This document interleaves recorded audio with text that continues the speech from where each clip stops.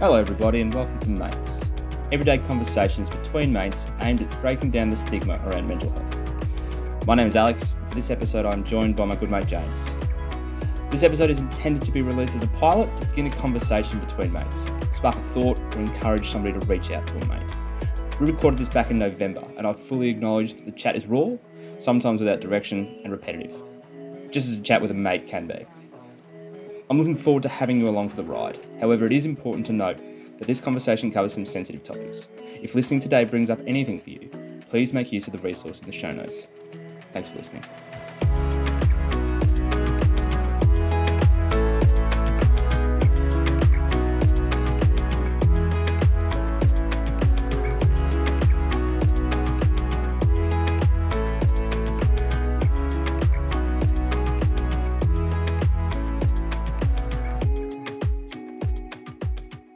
Thanks for coming, James. Thanks for being on the show. You're the guinea pig. You're recording numero uno. Yeah. So thanks for coming along, mate. Trying something new here. Trying to, I guess, open the door for more of these conversations to take place. We've been mates for, 2 or 3 years, and it's only been sort of recently that we've started to talk about this stuff. We've started to talk about like life in London. We've spoken a bit about how the lockdowns and the COVID's affected us, and obviously we've gone through a bit of stuff recently together. But to open it up, I'll sort of ask you the broad question of what's your mental health journey been like, and what are the highs and the lows been, and what have you learnt about yourself over your, I don't know, you 30, sub 28, 28, not looking a day over 25. I guess over that time, what have you learnt?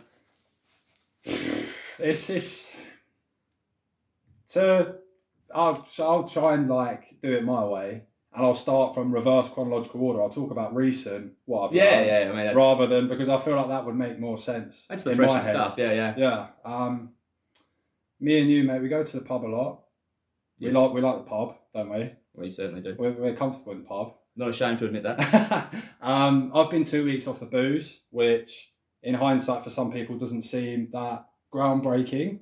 No, there's a lot. I do have a lot of questions about that, but go on. Yeah, it's not that groundbreaking for some people, because what I've learned recently is my anxiety is at its worst when I'm hungover, and wow, that's not like a eureka statement. No, but there are some really worrying symptoms that I do suffer as a consequence of booze. Yeah, right.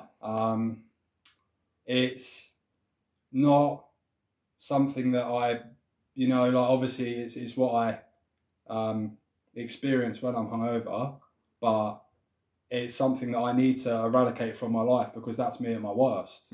But as a consequence, I am really feeling a depletion in my social life, because I feel like my life is orientated around that. Yeah. And I'm not saying that I'm an alcoholic. I'm not saying that I'm living for the pub. It's who you surround yourself with, mate. Exactly. It's and I mean, I try and do an alcohol-free month once a year. Yeah. And I've sort of found, from the outside, you look at it and you think, I'm removing a negative influence immediately. Yeah. I've always found in my sort of first week of an alcohol-free month that my mental health declines. Yeah.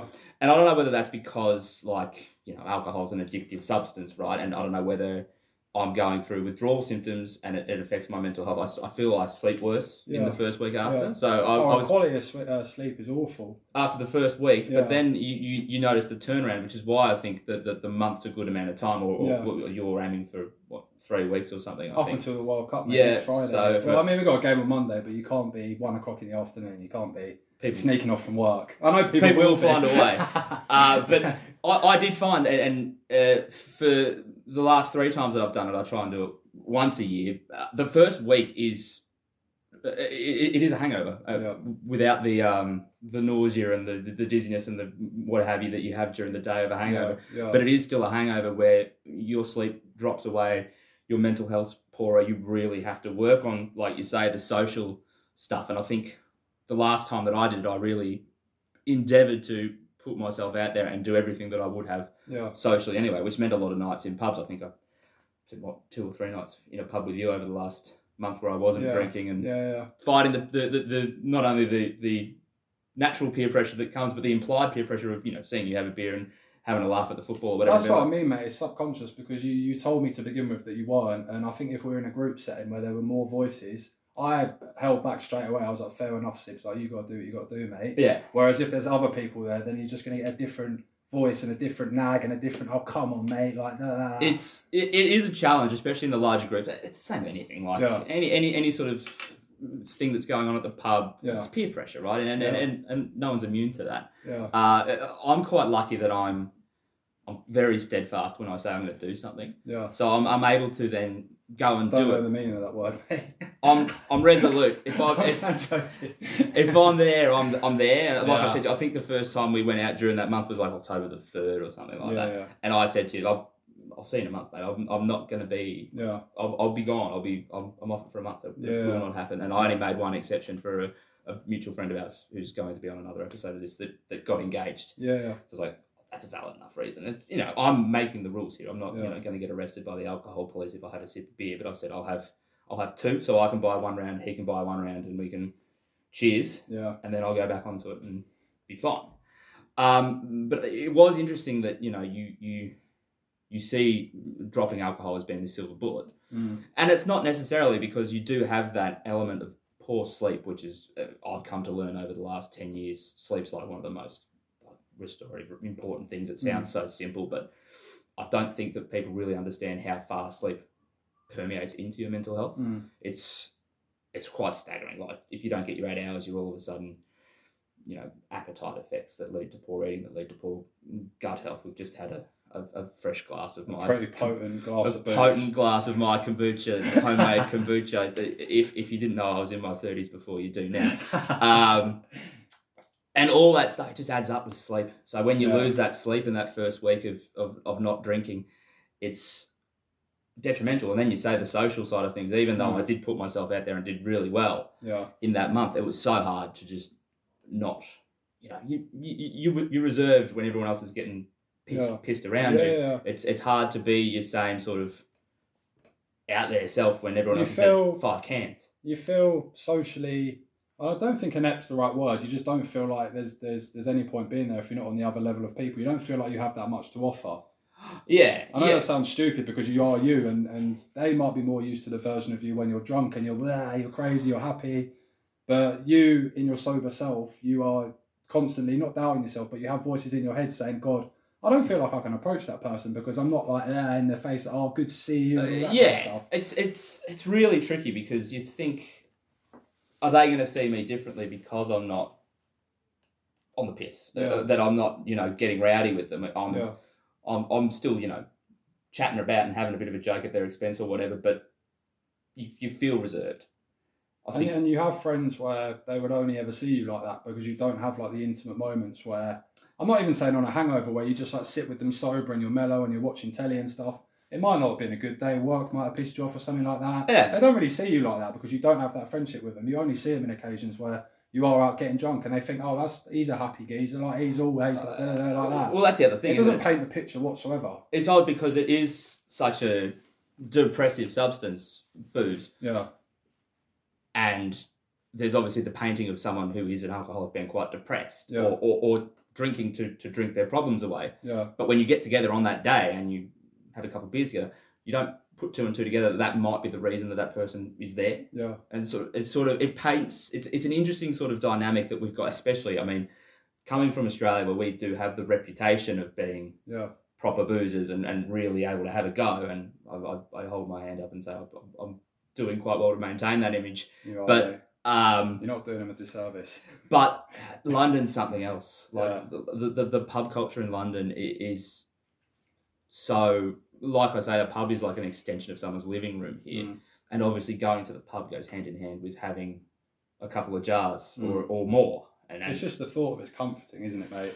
It's like a warm hug. Yeah. And it's not the place that it should be. It's not the role that it should have. It should be there and it should be like, come on, let's go to the pub. Yeah. Not, I need to go to the pub, which I feel when you go down and you see the same geezers there, they're always there. You're like, what's it all about, mate? Like, this is not it. No. The balance is wrong. And you look around London now, especially post-pandemic, and you see like there's a mental health crisis in the city, and you're not just talking about the people who are on the street who are really struggling, but just with normal enough people like you and I. Like, I don't think anyone's come out of the pandemic sprinting and climbing hills. And it's because it was such stop-start. It was, I mean, for you personally, you were here for a period of time, weren't you? Then you went back to Oz, so it was like broken up a little bit. But the bulk of people who are in London at the moment have spent their whole time here, and they've seen it at its worst, they've seen it at its best, but their brain isn't quite up to speed yet, because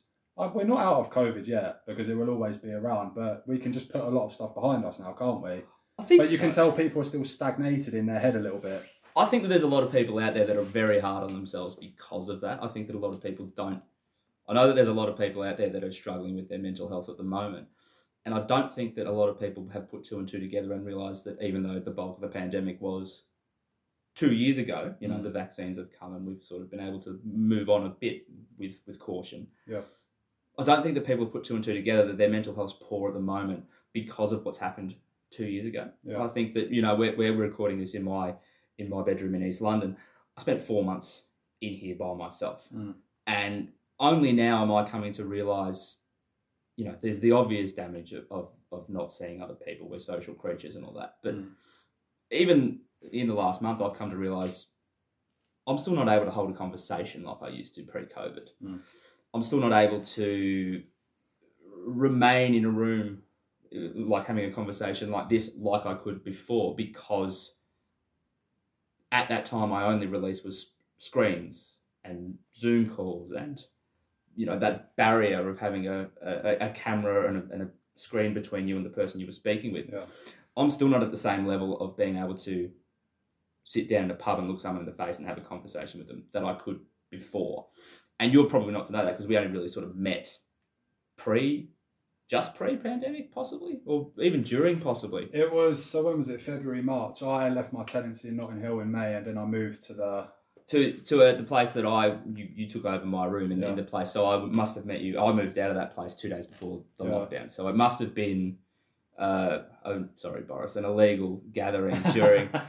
Actually, sorry, Boris, you did the same thing. But it must have been going on 2.5 years since we've known each other. Yes, mate, yeah. And it's only sort of been in the last 2 or 3 months since I've come back from Australia that we've had more conversations around this sort of thing. We've sort of been there in the past when either of us have had instances of poor mental health. We've been able to sort of lean on each other a bit more, and it, like we say, it has revolved largely around nipping down to the pub or having a beer and watching the football here. But we've spoken about like the COVID, and everyone's story is different. I'm quite fortunate in that I don't have any elderly relatives here, so I didn't feel the burden of potentially making elderly members of my family ill from touching the wrong apple at the supermarket. But I recognise now that I had made myself quite unwell, and it's a bad habit of mine. Is I'm a doom scroller. So by the time the lockdowns came in the pandemic, I was, an amateur epidemiologist. I knew what the R number meant already, and I knew the reproduction rate of the virus. I knew all this shit in my head. You could spin that two ways. Sorry, you could spin that two ways because it was unprecedented. None of us have been through anything like that before. So you could say in one part you were educating yourself, and then in another part, the more pessimistic part was you were winding yourself up with what was going on. And to that end, I did sort of know what I needed to do, and probably a large part of why I was able to avoid the virus for 2 years. Yeah.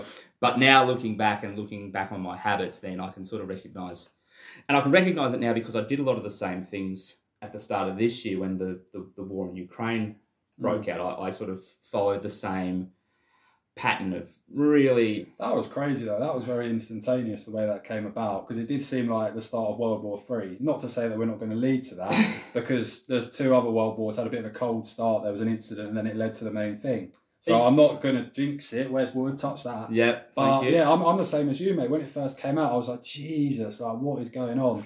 Yeah, and obviously, you're talking about things like war and pandemics. You're not talking about it's doom scrolling for a reason, right? Yeah, so there's no joy. You're not looking for bad news if there's no bad news. It's just there's a pretty catastrophic event that's happened.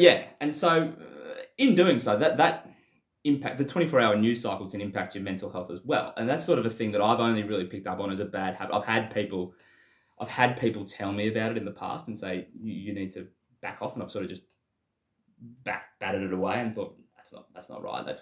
I know myself quite well. But I'm always learning new things. And that's, I think, one of the main benefits around sort of the mental health revolution, which was the sort of the 2021 phrase that has maybe gone away a little bit in 2022, where we're not focusing on mental health like we should like most mental health matters, sweep it under the carpet because not many people want to confront it, do they? Especially, I mean, it's 100% better than it used to be. It's 100% better than it was 15 years ago. You'd never get two young blokes. Can I still call myself young? No, you can't, mate. What are you, 30? Come on. Sorry, everyone. Two guys, two regular, normal young guys, coming together to speak about it any longer than 2 minutes. Yeah. Right? How are you? Oh, under the weather, mate. Oh, buck up, fella. You'll be fine. Sort of thing. And you don't know what's going on behind closed doors, and because you're a gigantic man. You're 6'6" or whatever, and I'm 6'2". There's that sort of thing where you're naturally. I'm a gentle giant, mate. I'm a gentle giant. You're naturally perceived to be strong because you're big. Yeah. And that perception sort of flows through to internally as well, and there's absolutely no basis for that. And I think that coming together and having a chat about that sort of thing is quite large, and I think I deeply regret that it's not something that was around in my lower periods of mental health. One of them was in 2020 after the pandemic, and I sort of was able to recognise the signs of it as it was happening, and there were reasons that I had to go back to Australia, and I did, but there's been other times sort of in 2017 I had a period of poor mental health, but I didn't know how to recognise it until it had become quite a serious issue. Yeah. And then again back in 2010 when I had a really poor year of mental health, and I had no idea what was going on because we weren't taught about it in schools. We weren't encouraged to speak to your mates. Like there's days now. There's Mental Health Awareness Day. There's all these sort of days where for one day of the year people come together and will say, "Are you okay?" to your mates, which is a step in the right direction. But obviously, it needs to be a culture that exists every day. It just seems like there's a massive lack of coverage of it in recent years, going even as far back as 10 years ago. It almost seems like it wasn't a thing because you can't find... No, and on a widespread angle, and like the whole... Yeah, and I think that the misperception of it at the time was this person's depressed. What's happened in their life to make them depressed? Have they become divorced? Have they suffered a loss in their family? Have they lost their job? Is there a money situation? When the reality is, on the surface, things could be going incredibly well. Yeah. But internally, they're not. And I think that, especially in 2017, I just sort of returned from what is, as a fairly well-travelled guy, the trip of a lifetime. I'd spent 6 months volunteering through Africa, and I'd sort of completely adjusted who I was as a person through that and what I valued, and sort of came back with a renewed vigour for life. And then came back and fell into, and I say fell into because I really did fall into a well-paying job for a 25-year-old. Yeah. And through that time, I just became incredibly unwell, incredibly rapidly, and it culminated in me driving my car to work on a Monday morning and seeing, of all things, my entire vision was filled with sheep and golfers, hundreds of them. Like I was driving fields and I could just see sheep and people teeing off all around me, and then I woke up and my car was in a ditch. Because of the amount of stress, I just switched off while I was driving a car. In that moment, I quit that job then and there on the spot. It was just like, that's me done. In a hallucination kind of... Yeah. So they were... I wasn't ploughing through a golf course that was full of sheep. No, I was just sorry, man. I wanted to touch on. So it was like not an episode, but it was just like a moment, kind of just like... Yeah, I think it was a panic attack. Being someone that doesn't... Like my mental health is largely centered around depression and not anxiety. I have medication for anxiety, for instances like that, but it's really when I'm under periods of intense strain for a really long time that it starts to manifest as anxiety. So if I'm having an anxiety attack or I'm feeling anxiety, it's because I've ignored something for 3 weeks or something like that. It's not. It doesn't appear. It's something that builds. Whereas for other people, it's the complete opposite, and their anxiety overwhelms them and it depresses them. And I know people that are that way inclined, and I do not envy them because that sounds different, but also quite. I'm a little bit more on that end. I think that that's probably a bit more of a common sort of thing for our age, right? I think because we've never really lived in an era that's hopeful, right? Since we were 12, there's been wars in the Middle East. There's been 2 now financial crises, possibly a third on the horizon. There's been pandemics. There's been political leanings and directions that potentially aren't so favourable in America, for example. And there's never been that era of 1945, the war's over. That jubilant sort of rejoice. There hasn't been that, and there's been just a pit of this environment where we're thriving as best we can, but we've never had that era of things are easy, things are great. And it's not to play victim for our sort of people our age, because we've also been quite fortunate that you and I haven't had to even think about fighting in a war. We got through a pandemic relatively unscathed. I know your partner works in healthcare, so that's a different thing that you would have had to have dealt with as well. I think you met after the worst of the pandemic, but just before the second wave. Just before the second wave, so that's still significant. But it's an interesting time to be someone our age, and I don't know about what you're thinking about your future and purchasing a house or something, because for me that's completely out of the question, and I've resigned myself to that basically, which is hard because from a young age, even from the television you watch as a child, that's the thing you aspire to: own a house, look after your family. It's tricky, mate, because I've lived in London for 5 years. I'm from Hertfordshire, which is a county just outside London, so I'm not far at all, at home. Kids that went to my school, some stayed at home, some got a partner, some bought a house, some got a dog, some have a mortgage and such. Kids, yeah, of course. I think our families, like our parents, because that's how they were traditionally brought up, the thought of their 23-year-old son who's just left uni and really he should be kicking on and focusing on his career. The thought of him, I moved to London for my career, but obviously with London, I can firmly say that the whole time I've been prioritising my social life. And that might not have gone down well with them if I told them blankly in the face and saying, I'm going to live in the pub essentially. But I'm going to move back home in February. My tenancy's up and I've reached the end of my timeline with London. I can hold my hands up and say I'm pretty burnt out. And obviously because my home is so close to London, my girlfriend's still in London, a lot of my mates are still in London, I will spend most of my weekends there. But the fact that I'm not going to be here Monday to Thursday or Monday to Friday, and I'm not going to be winding myself up thinking that I have to be doing something because London works at that speed, that means that I can relax at home and I can focus on what's important, which is progressing in my career. So the purchasing the house bit that you were saying, I want to touch on, is whenever I go home, I get pressures from my family saying, come on, it's time to buy a house, you need to get on the market.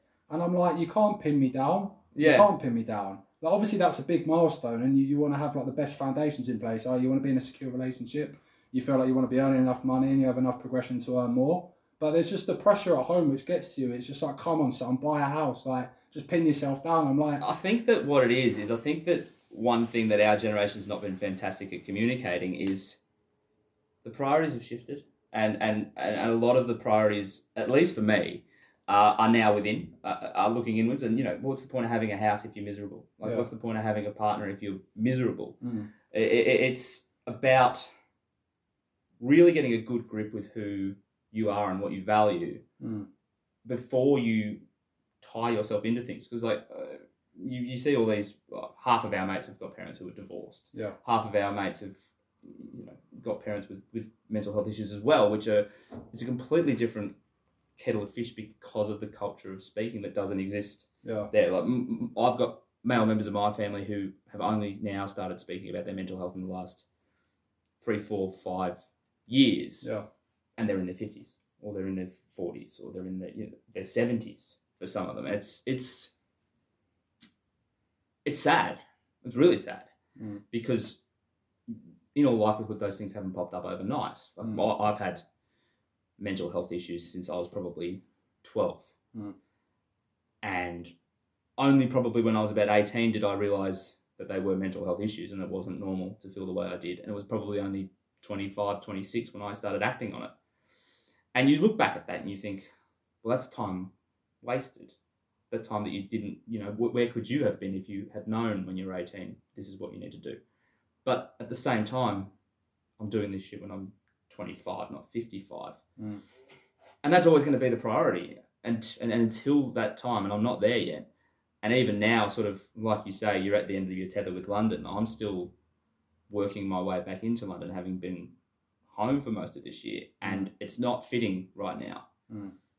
But at the same time, I'm sort of able to be aware of where I'm at mentally to the point where I'm like, I am gambling here. I'm gambling with the level of mental health that I've had through the work that I've done over the past 2 years, 4 years, 6 years.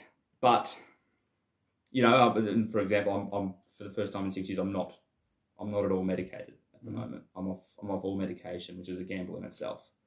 But I want the clarity of mind, and I want the knowledge of myself coming into a situation where short term my mental health might struggle for the reasons that you've said. It's such a fast paced place, and if you're not prioritizing your social life, it feels like that will crumble immediately because of it moves so quickly. If you're not catching up with your mates every 2 weeks, they'll catch up with other people and forget about you. It's sort of the feel. But at the same time, I feel like I've got an opportunity here to really realign what I value. And even if the end result of that is me leaving London anyway, because things move so quickly in London, it's the best place for me to stumble upon it and discover it, sort of thing, if that makes sense. Of course, mate. Of course. It's tricky. It's a balance, and I think, to enter into, I'm 31, and I'm the same age now as my father was when he had me. So the expectation, to be fair, from my parents has never really been there for me to do that. But I would feel guilty to bring another human being into the world when I'm still learning how to take care of myself. There's other reasons I'm not very eager on bringing a child into the world. Like, I don't want any child of mine to be shot over a bottle of water in 50 years' time, which is the direction of travel at the moment. But at the same time, I would not want to be incapable of caring for that child because I'm not ready to. I'm not mature enough, or I'm not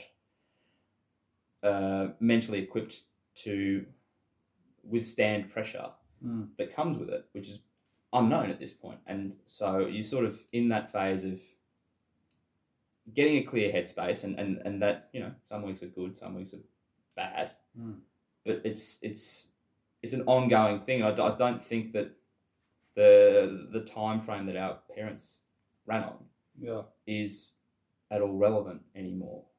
It's not, mate. Like, whenever I go home, it's a nice county town. I appreciate it for what it is. It's very slow paced, which when you live with anxiety in London, your head's going 100 miles an hour because it's the environment that you're in.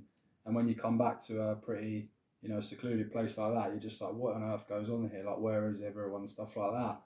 And everyone has like a car, they have a 9 to 5, they're in traffic to and from work, they've got their nice house in the suburbs. It makes me feel, when I go back, I'm like, I don't feel like I've been a human being for 5 years, because that's what my upbringing has been. Been a nice little town community, nice little bars and cafes and stuff, very slow paced. I've had my football mates and stuff like that. I've never, had like temptation on my door at every moment, which is what London is as well. Yep. By temptation, obviously, first point of call, the pub. So that's obviously going to be difficult for me to get back involved in. But for me to move into the next stage of my life, I have to let go of certain things of London. I still want to reap the benefits of it, like my good mates, my missus, my social life, all of that kind of stuff, the stuff I'm into, music, clubs and stuff like that. But there really does need to be a fine balance, rather than feeling like I'm mismanaging London. I need to segregate my work life and my home life from my social life, because they're just amalgamated at the moment. It's all a bit of a mess. Yeah, mine too. It's I think it's part and parcel of the place, right? And it's a widespread thing within London, which makes it quite difficult to meet people within London because of everyone being in the same frame of mind. And I've been thinking about this a lot recently as to the friends that I've made in London. And I've largely met them through living together, which is not, I mean, it's not the most natural way, it's not the way that you think that you're going to make friends, is 100% through living with them. And I have not met that many people in the wild, so to speak. Like, it's always been through coming home and just chilling on the couch. And it's like a watered down version of Big Brother. You just got to hope it sticks. Yeah, well, that's it. You're allowed to leave the house though in case it goes wrong. And it just means that, like, and through that you get introduced to other people, but even those friendships don't necessarily stick either. That's just like another nigger in your head. It's just like, it's just not embarrassing. You just feel like, I don't want to impress myself on them that much. I don't want to ask, mate, we should go for a pint or something like that. Because you're just cutting out the person who is the middleman. You don't want to feel like you're... Obviously, you can bring everyone together, but it's just a bit of a weird interaction, isn't it? And I feel like that comes back to the COVID thing, right? And the inability within myself, but also as a larger community to interact in that way anymore. We had our circles through COVID, and we lent on them for support and comfort and a minute piece of social interaction. Yeah. But they weren't growing at that time. They were just, we have our people, we have our stupid Zoom quiz or whatever we do. Had nothing to talk about, did we? Absolutely no. Nothing. And then we would revisit and we would just talk about the virus over and over again. Yeah. And but then since then, that hasn't returned yet. And I look back to, and I have a very clear vision in my head of the person that I want to be, and I'm very good in that I never compare myself to others. If an ex-girlfriend's taken a new partner or something, I'll never be like, well, what's that person got that I've got? Or, I've been looked over for a job interview, I'll be like, what did the person who... I've never done that. I've only ever compared myself to previous versions of myself, which in a way is quite challenging, because if you're not the version that wins out, that's a horrible feeling. You're like, well, I had something and I dropped it. I don't know, mate. I know it might be a bit of a stupid example, but for instance, my job as a wealth manager, I'm an investment advisor. The stock market doesn't have a steady curve. It doesn't just go straight, does it? It fluctuates. No. It fluctuates. It's a good way of looking at it. There's never a steady return on something. Like, you're going to, as you said earlier, good days, bad days, good months, bad months. There's nothing to say that it's going to be a gradual improvement. No. You're going to have things that happen to you chronologically that are going to affect you, and it's just how you deal with it in a positive way or a negative way. And I think that's the thing. Like, I feel, and that's why I feel like I'm in a spot now where I can gamble a bit, because I've done a lot of work in the last 2 years. I've taken up like meditation and yoga, and I went and did a silent retreat earlier this year, and I've been focusing a lot on my mental health, and I've seen the benefits, and I'm sort of able to switch off and bring myself back to the present quite easily now. So I'm sort of in a place where I'm like, right, I have been progressing upwards in the past 2 years. I'm now going to expose myself to a situation where I might dip. But I'm ready for it, I think. And that's where the gamble is. The gamble lies entirely within the I think. But I know that I have safety nets in that I can go back to my, very similar to what you're describing, life in Australia. It's a slow country town where I know exactly where I'm going to be at 5 o'clock on a Friday, and it's just, either watching the football or the cricket with some mates. It's stable, it's reliable. But I don't know if I'm ready. I just don't know if I'm ready for it yet full time. Is the tricky thing, and the version of myself that I see as being the best is one where I was in Africa and I was doing what I wanted to do with my life, which was sort of helping others and volunteering. But at the same time, I was the kind of person who, if someone new came into the organisation that I was working for, or I met or saw someone on their own, I was able to sort of integrate them quite comfortably without awkwardness. And I was that sort of guy who was able to carry himself with the confidence that, sometimes I appear to still. But within myself, I know that I'm sort of still in the fake it till you make it phase of it now. Whereas before, I was going to say that, mate. I was like, you must have met a lot of people. I guess everyone has met a lot of people where it's not a character as such, but it's just like in a certain situation, you do have to act a certain way. In that instance, for example, you do want to bring somebody in because you might have your own social anxieties or something like that. Yeah. You need to do your best to make them feel comfortable, because it makes you feel a little bit better about yourself. You're putting yourself to the side for a little bit, and you're just like, actually, do you know what? I'm going to do something for someone else, and it'll make me feel a little bit better. I think one of the most valuable learnings that I've taken about myself is, for a long time, I've sort of positioned myself as a generous guy and a giving person, and you know, I try and use my mental health struggles as an avenue to create the conversation elsewhere, and you know, I use my spare time to volunteer. And it's only in the sort of the last 6 months that I've realised I am doing this for selfish reasons. I am doing this to get a good feeling about myself, and I'm still searching. I mean, we're sat in my bedroom at the moment, and if we look around, there's about 8 different failed hobbies within view. So it paints the picture of a guy who's desperately searching for meaning and has perhaps only found it once or twice before. So he knows where it is, and he knows the person that was there, and he sort of knows that's the person I want to be, but it's in the past. So you sort of you struggle with that, but it's been something that I've been very hard on myself in the past for. And then when I say I had poor mental health in 2017, it was because I had returned from that environment where I was thriving. I felt I was in my element, and then I returned to a situation that is, you know, a 9 to 5 for me, but it feels foreign. It feels like I'm really not reconciling with myself at the end of the day. It's society's fault, mate. Like what you were doing out in Africa is a totally different society, and it's a totally different meaning of life. And you obviously felt a lot more home out there. It is a function of society that you can't make a living doing that. Yeah. There's no valid reason that you shouldn't be able to make a living helping the poorest of us. That should be a perfectly, and it goes into the argument about what we pay nurses and teachers. Like, oh, mate, absolutely. Yeah, I was going to touch on that. Like my missus is talking about nurses finally having a strike because there's a lot of unions recently that have come together. For instance, the railways. Yep. And I don't think they've got what they want, but they really are putting their foot down. And the union leader for the railways is brilliant. I love him. He's hilarious.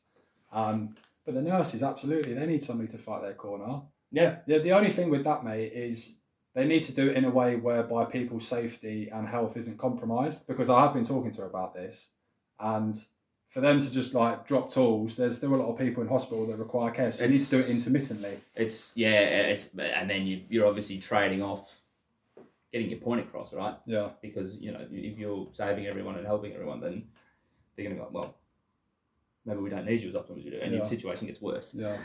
But to go back, you think like, I spent 6 months just going there on my own back. So not only was I not getting paid, I was actually paying to do it. So I went through all my savings to do it, and then came back and was like, right, I need to find a way to make this my life sustainably now, because I've gone through all my savings. I've come back. I've returned to a job that was quite toxic for my mental health. I had thought that going back with a few changes, I'd be able to navigate that, but also I made a decision with respect to my mental health when I was in good mental health, without the knowledge of sort of how I can track like I do now. So I was like, I can handle this. And then 6 months down the line, I was not handling it at all, and there were other elements of my life which I was navigating quite successfully. Like I was in a relationship at the time. I had a good family relationship. I was making new mates at work, but I was just diminishing by the day. And that's where I come back to this year, and I say I'm taking that same gamble now, where I'm still in a corporate job.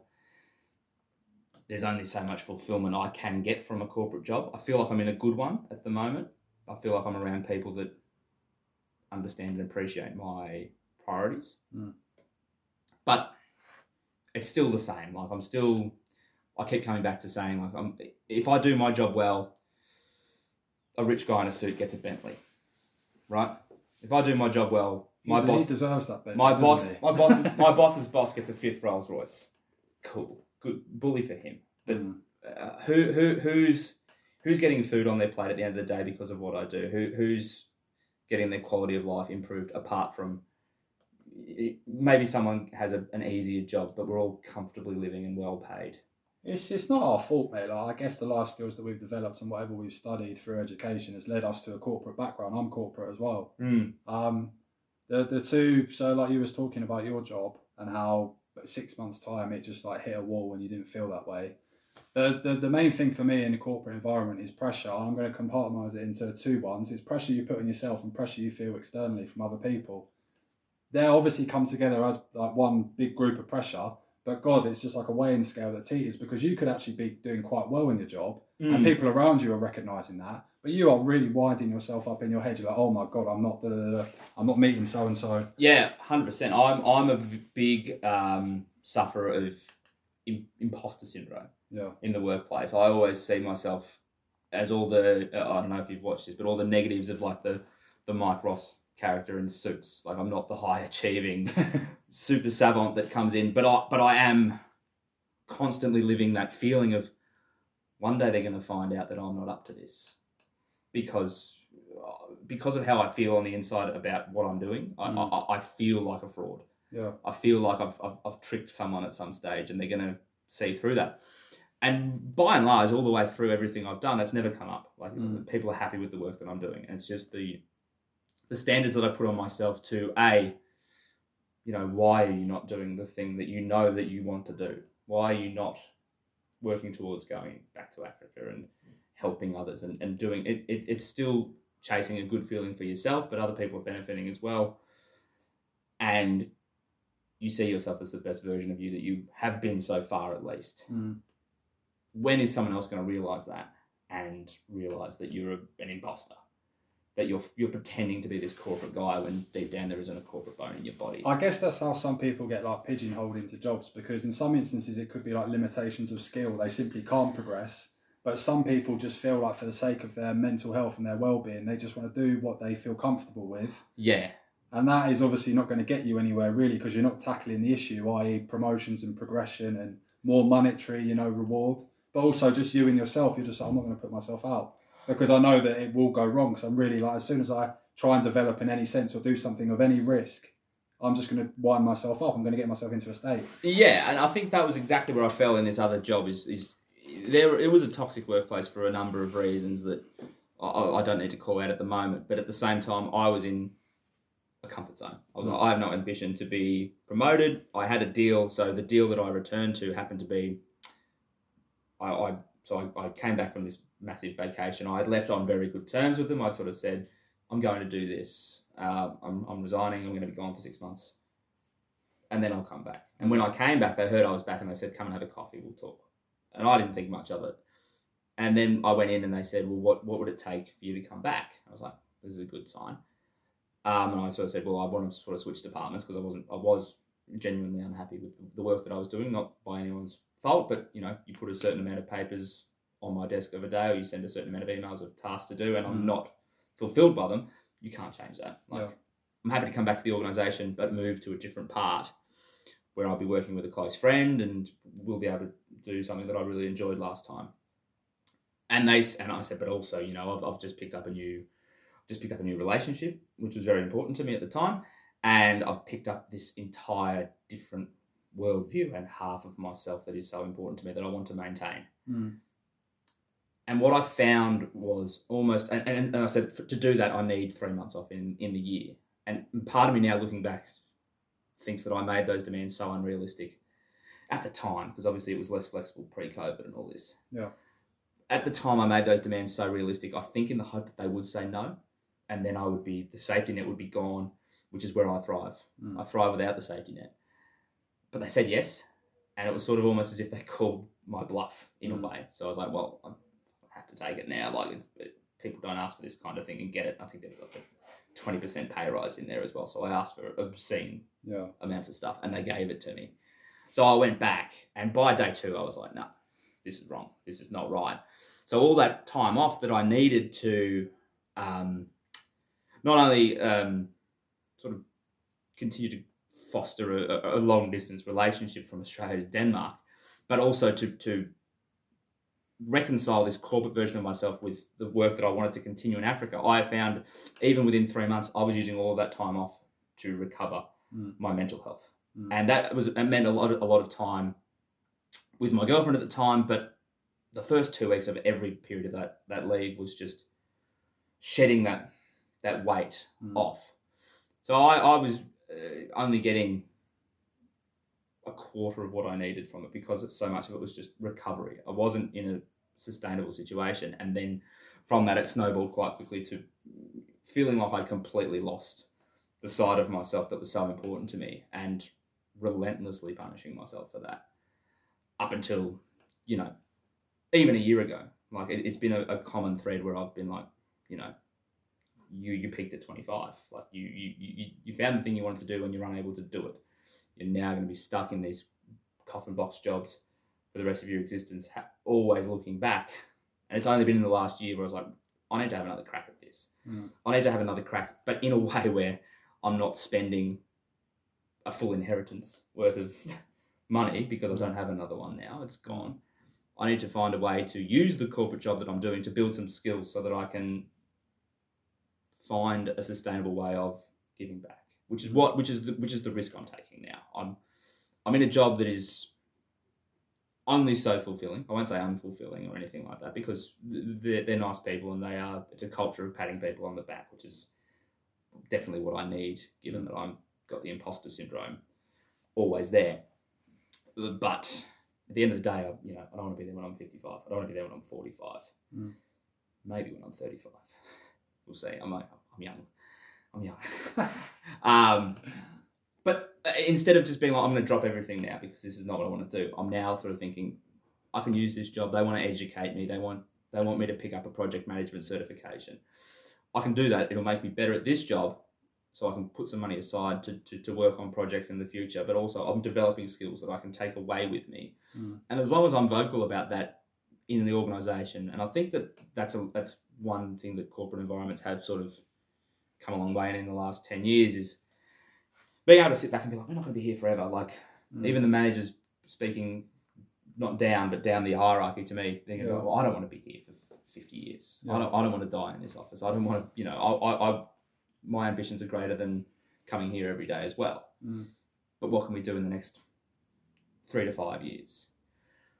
18 months to 3 years. I think the conversation around that's been a lot better than before when you sort of you stepped into a job and there was the sort of implied you're here forever now. It's tricky, mate. So I worked in a practice in central London in Bank, which was a independent financial advice firm. And the big dogs there, they were talking to people that were high net worth and they were retaining like a lot of funds under management and they were being paid very well. But they were living to work. They weren't working to live. Because there's a massive, massive difference. Like some people don't have the luxury of being able to work to live. So for instance, I've taken the skills from that and I'm now setting up my own practice with my dad and I have the full intention to work to live. I'm not going to put myself out any more than I should because I'm doing my job not for the love of it. I'm doing it because I want to earn enough money so that I can do the things that I want in life, the things that I do want to do. And of course, I'm a lucky person for having that option to be able to do that. But it being in a corporate environment, I've learned that some people do truly live to work, and it's just such a weird existence. It's nothing because you just think that organisation will not hesitate to turn around and eliminate you if it needs to because it's not the organisation that you work for as a whole. You're a pawn on the chessboard. You're replaceable. You're replaceable. But it doesn't have a brain. It doesn't have a heart. It's a building. Yeah. Or an amalgamation of buildings around the world or whatever you may be, and there might be people making decisions on its behalf, but it's ruthless and it's soulless and it's difficult. And I've fallen foul of that before, where I've said to the wrong people potentially that I'm not fully engaged. I'm not loving this. I'm misaligned with where I want to be going, and then instead of having them take me under my wings, their wing, and saying, I'll look after you, the kind of, I guess, nurturing that our generation need, right? We're not, we both work in a corporate environment, but I would not be able to survive in what you've seen in the movies of 80s working environments where you do 14-hour days and you do 6-day weeks and all this sort of thing. I did it for 1 year and I absolutely despised it. Like it was something that I signed up for, and after 1 year, that was it for me. And since then, I've been able to, and I'm quite proud of it, I've been able to keep that mentality of working to live and defending that, no matter if it's against, a CEO or a direct manager or direct reports or whichever direction that pressure is coming from. I'll be like, I'll be I'll be logging off at the time that I've logged off. I've signed a contract that says this is how many hours I give you per week. The other hours are important to me as well, and they're more important to me. These hours are important to me so that I can get paid, so that I can live, so that I can eat, so that I can put a roof. You're over a my head. professional. You have to apply yourself in those hours, but obviously your mind can tend to like lead elsewhere because you are thinking about other things, obviously external factors. Yeah, that's it. And sort of, I'm quite vocal about, I'm not where I want to be. I'm not where I want to be in my. I don't even necessarily subscribe to the idea of a career. I think that I'll do whatever I can to get paid and get paid well, which I'm, again, very fortunate that I am. But, I don't have any ambition of standing up and being my boss's boss in 10 years' time or being my boss in 5 years' time. I'm here. I've got a set of skills that I can apply here. And the benefits of being in that organisation, both the financial benefits, it's staggering to me that the more well paid you are in London, the easier it is to get life insurance and dental insurance, all this stuff that comes through corporate jobs where you look at the people who need them, who aren't getting them, and I'm sort of I've got dental insurance and I'm like, well, I'm fine, my teeth are fine, but there are people out there who need it desperately who aren't getting it, and it's like it is. Yeah. When you get to the late 20s, early 30s, you sort of start to see the society we live in where the fortune does favour the wealthy, and we're right down the bottom end of the wealthy scale. We're still scraping a little bit. Let's not even put us in that one, mate. Let's say we're working our way there. But yeah, but I mean, I'm coming into this job and I'm walking out with like health insurance so that I can, if I want to, I'm currently paying my therapist out of pocket. Is it private health? I'm paying it privately. I'm paying her out of my pocket, not using insurance at all. Yeah. But I know that if I want it and I fall on hard times, but I'm still in my job, I can use that. Whereas the people who really need it have, there is free healthcare in this country, but it's so hard to navigate. And the people who desperately need it, like I once did, it's such a bureaucratic nightmare to get to it that it's impossible for them to attain it in a way. And that is really difficult to reconcile. And sort of, in days gone by, I would have felt a guilt, that I'm, it's a privilege, guilt. I'm so fortunate that I'm able to access these things and others aren't. Whereas now I'm sort of using, I've got tools here and my mind frame is to give back. That I can now sort of utilise these without guilt and work towards a life where I do give back. And that's sort of the gamble. To put a twist on what you just said about, say, for instance, like workplace benefits, what I really find hard to come to grips with in the corporate world is, that's all brilliant, having all these sorts of things on your contract, but what I hold much more value in is having a team around me that has an emotional compass. Because, you're protecting, say, if I get run over by a bus and I lose a leg or something, oh, thank you, you've given me private health insurance, so I can get that sewed back on. Can I actually have a one-to-one conversation with you in a room where we can talk about my development and how the business is doing? Because that's what I lack severely in my roles that I've had. So you're obviously doing the corporate thing, mate. They can claim that back as a business expense. Yeah. So it's like in their best interest as well, because they're not really losing a lot on the books, but they're obviously giving you all these like nice little, bells and whistles on your contracts and stuff. But I'm just like, I can't even have a conversation with you. You won't even look me in the eye because we don't do that here. We just get on, we put our head down, and we do our job. Yeah, I've been in organisations where promoting mental health meant buying a foosball table. So, sure. You don't even let me have a lunch break. How can I play? How can I play foosball? Correct. I'm working 11-hour days, and and the culture being such that if someone heard the clacking of the foosball table, there'd be heads poking out of offices to see who was using the foosball table, and you'd be like, well, I'll skulk back to my desk like a little mole that I am, and you just think, well, what's the point of that? It's almost... Stop distracting everyone. Again, absolutely correct. And I'm quite pleased with the steps that I've taken to remove those elements from my life, because especially when I sort of returned to a toxic workplace, there was a great risk that was going to be it for me. And I was in a box job and I'd just stay there and wither away. And I've not done that. And I've sort of, like you say, it's not linear. I've come over here and that was really hard when I came here because I was unemployed for 4 months in London, which is an expensive place. And I had connections in Europe and in London, but I felt quite alone. And made the active choice to move into a place where I was going to pick up a lot of friends rather than sort of a comfortable... The place previous to this, the first move. Correct. Yeah, and I've come out of that with a lot of mates and a lot of good mates. So that was a good decision. But, that was a hard time when I moved over. And I sort of saw firsthand how aggressively difficult London can be. And that was pre-pandemic. I don't envy anybody moving to London solely. I don't at all. I moved to London 5 or so years ago. I moved into a place in Notting Hill with a girl that I met travelling, and we were mates. Again, I'd known the girl. I wanted to move to London for my career, but obviously I'm from near here, Hertfordshire. A lot of people didn't see the need at all to move because it's so close. Why would they? And the way and this was the totally wrong way to go about it. I was just like, what is a way that I can meet people instantly? And it was dating.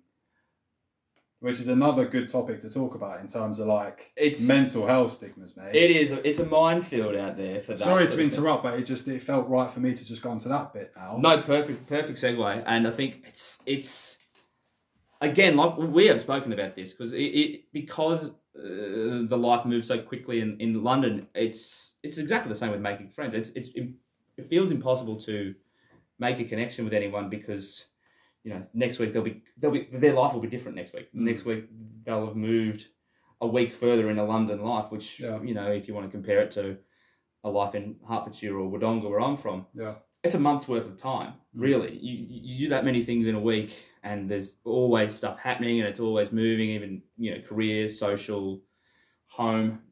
You live a month every week and it's exhausting. But it means that, if you meet someone, you have to see them all the time. Otherwise, life just moves on. Or, a city as populous as London is, everyone's got 10 options. Yeah, there's just a real lack of commitment because, as you said, you could just go on your phone and access so-and-so from so-and-so, couldn't you? And all you've got to do is put your parameter as 10 kilometres. You can access the whole of London's circumference and you can just see whoever and And because people aren't, like you've said and like I've said, people aren't committed to a full life here. So the approach to friendships and dating is completely different to... Yeah, absolutely, mate. To where you are. And I've sort of gone full circle with that sort of element of my life in the last sort of few years, in that I've been through that rigmarole and now I'm sort of coming out the other side of it and being like, I've actually picked up quite a few good friends that way through the dating apps. But on the whole, it was poor for me mentally because the people that I have met in my life have sort of fallen into my world in the most unusual sort of ways, and it's not through dating apps. And you sort of think, well, that's just how I'm aligned then. I'm sort of, it's one of those things where you've got the paradox of you'll never find something that you're looking for, sort of thing. And as soon as you do, it's expectation and pressure, and it's not fair on yourself. You could have somebody brilliant sitting in front of you, and you could just be like, why would I commit to that when I can just go on my phone and look for something better? Because right now at this moment, I'm quite unhappy in myself. I just want something perfect to be sitting across me. I'm not willing to give this person a chance or even a second date or something like that. I mean, it's the same as all the other elements of social media and the internet, isn't it? It's instant gratification. So your brain's wired. It's dopamine hits. It's all sorts. Correct. It's dopamine, and it's the instant gratification of a match on Hinge or a match on Tinder. Yeah. Oh God, this person wants to. It's a load of bollocks, mate. Excuse my language, but it is. It's not the worst you've said, but no, but you're absolutely correct. It is. It's. I mean, it works for people. I know people that have met that way, and it's the same as anything on your phone or on the internet. They're tools, and if they're utilised in the right way, they're fantastic. Yeah. Like Facebook and social media in its early stages was brilliant for bringing people together. Yeah. But now, and I was in Sweden a week ago, and I was speaking to a friend about this, and it's no coincidence that the periods in my life where I've made real friends, and again, probably a thing that I keep coming back to is I went to Africa initially in January of 2016, and I said at the end of the 3 weeks that I was there, I feel like I've made more lifelong friends in these 3 weeks than I have in the year prior. And then again, probably part of why I look back on the 2016 version of myself and think that's the best person I've ever been, is because I made at the time, through the 3 or 4 places that I went, just friends, just because you'd sit around a table and you'd have a beer at the end of the day, and your phone was still there. It'd be playing music or something in the background, but it wouldn't be pinging constantly because your internet was patchy. So you were forced to sit there and just talk. Mate, you're put in a position to, aren't you? Really. And not only were you there, forced to speak to the. I think the good thing about being forced to speak to the people that were there was you might not have necessarily fully gelled with them or fully liked them. Like now in London and through social media, like most of my friends are very similarly aligned in what they believe.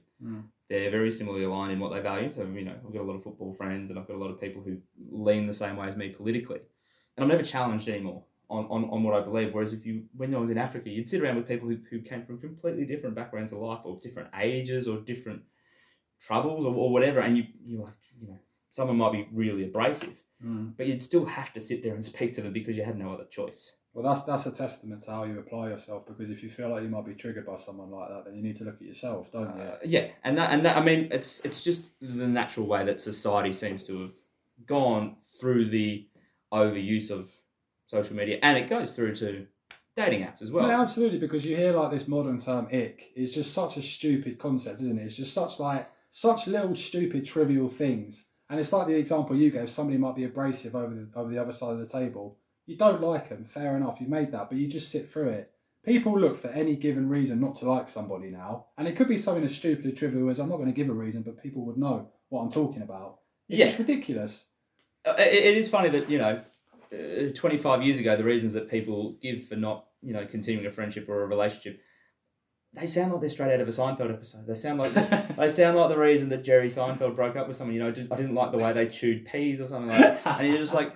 And now people just say, "Oh, it gave me the ick," and you're like, and there's no returning from that, because once that ick has been established, there's really no going back. It's a rot, and it's just horrible, mate. It's just like I've had my girlfriend let me rephrase it. I've been with my girlfriend for a year and a half. I love her to bits. Neither of us are perfect, but I'm not going to call it an ick because that's just immature and stupid. Yeah, I think that's the thing. It is we've become far less accepting as a society, and it is because like. The social media pages are curated now. We're our own moderator of our own life. Like I can paint a picture of my life on Instagram, which is quite different to how I live.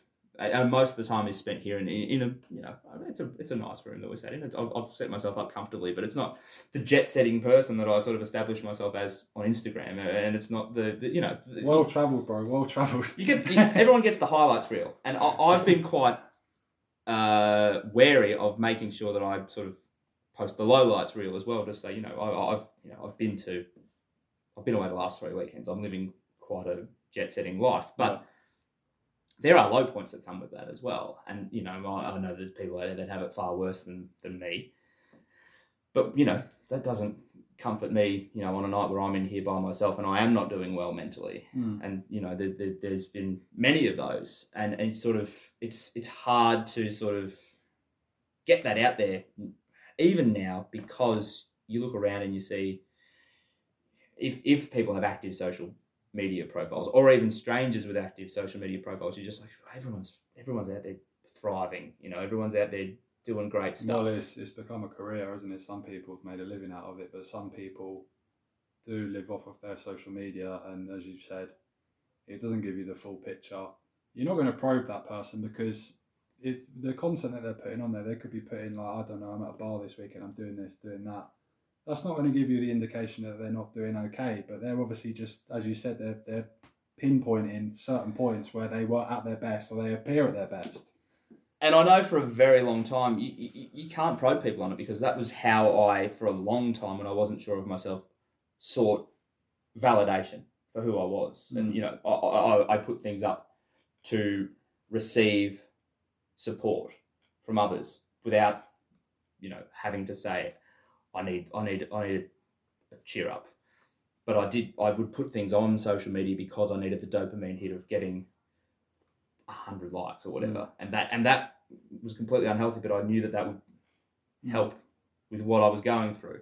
Now I'm still quite active on social media, but I use it as like a time capsule. So I quite appreciate it now, because I can look back and sort of, today, for example, I had a reminder on Facebook again. I'll tell you I'm in my 30s without telling you I'm in my 30s. But it was of a traffic jam in Cambodia. And I was like, that picture means absolutely nothing to anyone, except for me and potentially one other guy, my mate Sam, that I was with in Cambodia, and we were in a bar, and it was the night that Barack Obama was in town, so the traffic was absolutely wall to wall because Barack Obama was in Cambodia. That's pretty nuts. It was so I remember that and we ended up going to a pub as 21-year-old guys would do, and we got beaten to the ground by this guy from Nigeria in pool. He just obliterated us about 50 times over. And I look at that picture now and I remember all those things about it, and I remember the not so good things as well. There was an issue that was happening back home that I should have been attending to as well with a partner of mine, that I was very torn on whether I should leave the holiday or stay. And I was like a 21-year-old who wasn't mature enough to make a decision. Yeah. And I was very torn by that and having the guilt of enjoying my holiday. And so I remember all of that as well. So I'm thinking of the great time with my mate, being young and travelling for probably the second time in my life. So there was a whole different world of wonder about it.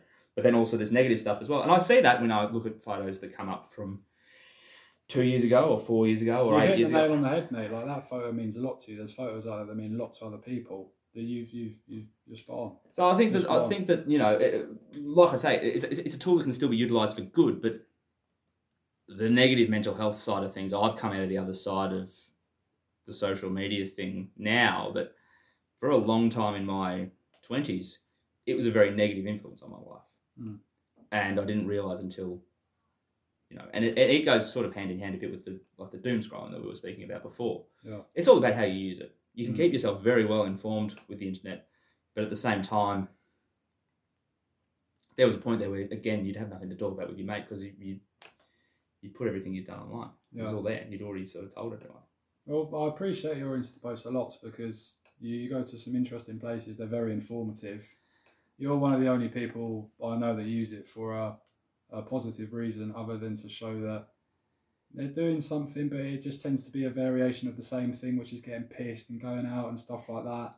And yeah, you're with your mates and stuff like that. I don't feel like that needs to be... Keep those photos to yourself, because it's like, oh, do you remember when we went out? You don't need to plaster it all over social media, because all you're doing is, as I said, a variation of the same thing. When I go out, like, I like to go to techno raves, for instance, and I'm putting something on my story at 4 a.m. People are waking up going, what on earth? Like, who cares, for starters? Why did I feel like people would care? And why is he posting that on? It's just like, it's 4 a.m. What's he doing? I've seen those, and I'm just like, better him than me. That is absolutely not my scene, and I don't think it ever has been. Like, I don't know. I can't put my finger on having ever been to one of those, but it's just one of those things where you're just like, I know that's not my thing. Yeah. I don't have to go to one to know it's not my thing. If I'd have known that, like, because that's how a lot of people would feel. Why do I feel like that I'm doing it not for myself, but I'm doing it to document it to other people? Why do I feel like that? Just keep those videos to myself, and I don't even watch them the next morning because the phone's waving because I'm not feeling too great. and the light's no good for you and all that, you've. But I'm not doing it for me. That's my point. I'm not doing it for me. I'm doing it for other people because I've just given myself this impression that these people want to know what I'm doing. No one gives a fuck. No one cares. I think the thing is, when I turned around and started doing it for myself and sort of realised I don't care if anyone else sees this, I'm doing it, A, because I enjoy taking photographs, I enjoy writing about the places that I'm at. And then the most important thing is when it comes up again in the future, I enjoy reading them back and being like, learning slightly obscure. It's a modern day journal. Yeah, it is. And that's how I treat it now. It's a journal, and I'm journaling, and that is proven to be quite a positive thing for your mental health. Yeah. I think that the way that I do it, I'm able to sort of, put it out publicly, which obviously that's a little bit different to your traditional journal, but because of the imagery and the words that are in there, I can then draw back and be like, well, yeah, paints a brilliant picture of Germany when I was in Germany, but I know, for example, I had this going on in my life and this going on in my life and this going on in my life. For example, I know that I've always held a negative view of Prague and the Czech Republic because when I went, I had a large argument with a girlfriend at the time. And I've always attributed that to Prague, which is ridiculous because, it wasn't the city that caused it. It was all sorts of different things. But when I look back and see photos of Prague, they look idyllic and, I'm on a European holiday. I've come all the way from Australia. It's lush and it's beautiful. There's beautiful big cold beers as well. Yes, yes. And I can look back and be like, I was having the most miserable time there. I was so upset and I was so despondent. But the photos look nice. Mm. And it's sort of, when you flip that around and you're like, I want to document this so that I remember where I was at in my life, literally and emotionally. Mm.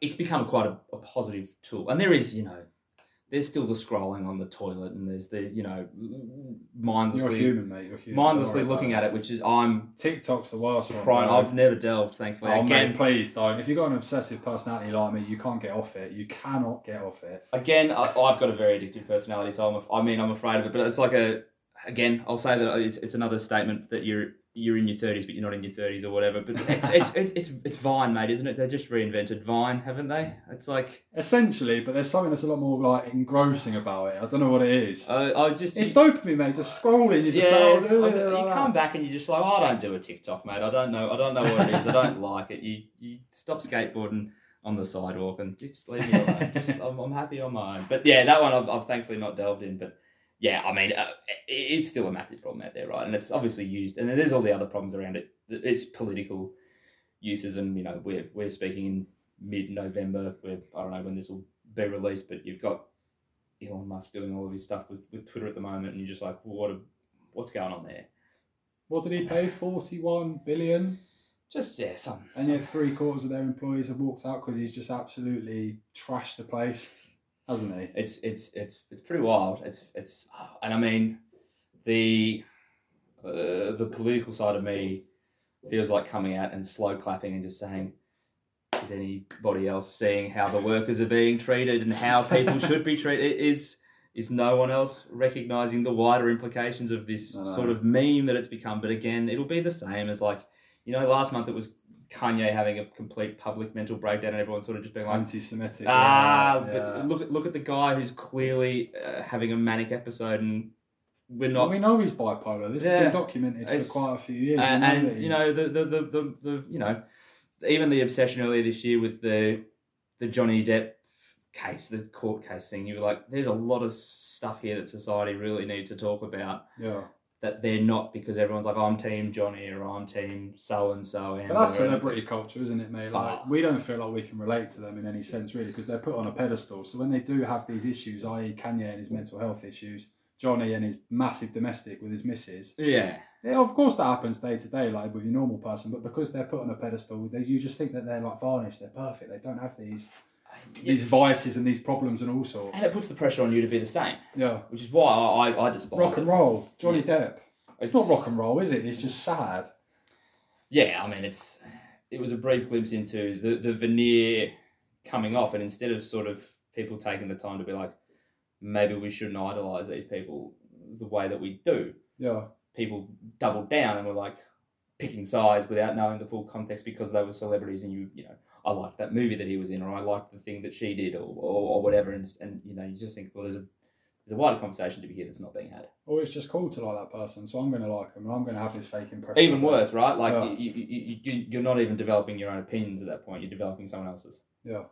For the sake of fitting in, which is it's a scary slope. And I'm there's all these things that you can sort of say, I'm doing this for myself and I'm applying these techniques and these rules. But by and large, I don't mean spit if everyone else isn't. Like you can be sort of so comfortable within yourself, but if you go outside and you're fully mentally aware of how you react to triggers and how you can comfort yourself in periods of high stress or anything like that, if you go out there and people are completely wild, you're not going to be comfortable. So it needs to be a sort of there's an internal revolution to be had, which I'm well on the way to doing, but we still need to have the conversations as a society, and it improves, but then I sort of feel like at the moment we're quite stagnant with it. We are, and you are personally put into situations sometimes where you are compromised with dealing with another person's mental health. Yes. And because it happens so in some instances it happens so instantaneously, there's no right or wrong way to react because you're initially hit with, what am I dealing with here? It goes back to like your primal state, doesn't it? Yeah. Fight or flight or freeze. Yeah. And you can't change that about yourself. Especially as If you at said, all. when it throws you off what's going on, then obviously you lose composure and you lose like trail of thought in your head, and then you, as you said, you're put into maybe not fight or flight. You're just a bit uneasy. You're like, oh well. Yeah. What do I do? Yeah. And I'm not in a situation that I've had to deal with before. So what's this? Yeah. And that's doesn't matter whether you're an ape that climbed out of a tree 100,000 years ago, or a 31-year-old who makes a few too many jokes about his age who works in an office. You're going to have the same reaction to that because we've evolved so quickly. Yeah. We're still essentially the same sort of thing. Some of us can't grow a beard, but by and large, we're wired the same, which is why a lot of the things that come from our society do not gel with us. And like, it's the mental health epidemic it's a Western thing, right? Like, as you said before, I'm quite well travelled. Mm. You don't see this I went to Indonesia, and people like us would go to Indonesia, or maybe even people who are a little bit less enlightened, they go there and just like, I don't understand how they live that way. They don't have running water. They don't have power. They don't have, how are they cooking outside like that or whatever? But nowadays I go there and I'll be like, whatever they're doing it with a smile on their face and a genuine sort of happiness, and they're just singing or whatever, and you're just like, maybe they're the ones with the answers and we're the ones with the questions. An ignorant person would say ignorance is bliss, i.e. they're not privy to the stuff that we have accessible to us, but they obviously just appreciate what they have. Yeah. That's why in London you can get very lost, because you have all sorts available to you. You never feel content, because if you're doing that, you're not doing that. And if you're not doing that, you're doing that. And it never ends. And I think even someone like me, and I've never valued money as an end goal, even I'm in a spot where I'm like, maybe I'm the ignorant one and what they have is what I want, rather than thinking that I've got more because I've got a room full of plants and I'm able to record a podcast in my room and all this sort of thing. Maybe I don't want all that stuff. Maybe I just want what they've got, which is simplicity and genuine connection, because they're not, always online and all this sort of thing. And finding that out is the mission. Really, I think it's just a basic human. It's a basic human trail of thought. You are a creature of your environment. Yes, and we are creatures of our environment in London, absolutely. And they obviously are back in Indonesia or any other country that has a more basic, stripped down lifestyle. Yeah, they know what they have there, and they get by, and they appreciate what they have. We are the opposite here. We know what we have. It's never enough because so and so down the road has this, or so and so down the road's doing that. Or I've looked at my phone and they're doing this and I'm not doing that, and it's just a revolving. And it's tricky. It's one that I think the conversation's good around. Like, you see people who are still, like you say, living to work, and you feel like they're gonna have to realise at some stage or another that there's more to it than getting a promotion. There's more to it than what's it all about for you. Yeah. And those people, some people who do that, again, completely content with the way they live. So I could never sort of, and I'm very wary nowadays of projecting what I see as an ideal life onto someone else, because I may be wrong, and I may be wired differently through lived experiences and non-lived experiences that they might have had that I've not. Where they are achieving what they want and they're happy. So I'm just like, I don't need to know what the answer is for them. I need to know what the answer is for me. It's you've hit the nail on the head. It's hard to engage in any form of, even though you're not having a conversation with that person, you're having a conversation in your head. You're thinking, well, would that person be happier doing that, or is that how that person's drilled? I don't mean to use the word drilled as in it's been drilled into them, but is that what gets that person out of bed in the morning? Is that what makes them, makes them feel a bit more fulfilled? We all feel fulfilled from different things, and for me and for you, I can tell that that's not what we want. No, it's not what we want. But I'm not going to knock that person who does do that, because they might feel a tiny bit happier in themselves than your next person, for instance. I think that's the thing, isn't it? We're all different, mate. I know it sounds like such a vast thing to say, but there are different things that get us going. Yeah, 100%. Like I said, you're not going to see me at a rave anytime soon. But I don't begrudge you at all for it, and I'm glad you've got something that keeps you going. Anyway, mate, I think it's a good time to sort of wrap it up. We've been speaking for a while, and Sure. it's been a pleasure, mate. It's always a pleasure to see you, but Pleasure to have you over for lunch and a glass of my finest kombucha downstairs as Delicious, well. Absolutely. But we'll wrap it up for the day, and I love you, mate. And let's go have a coffee. Cheers, brother. Thank you.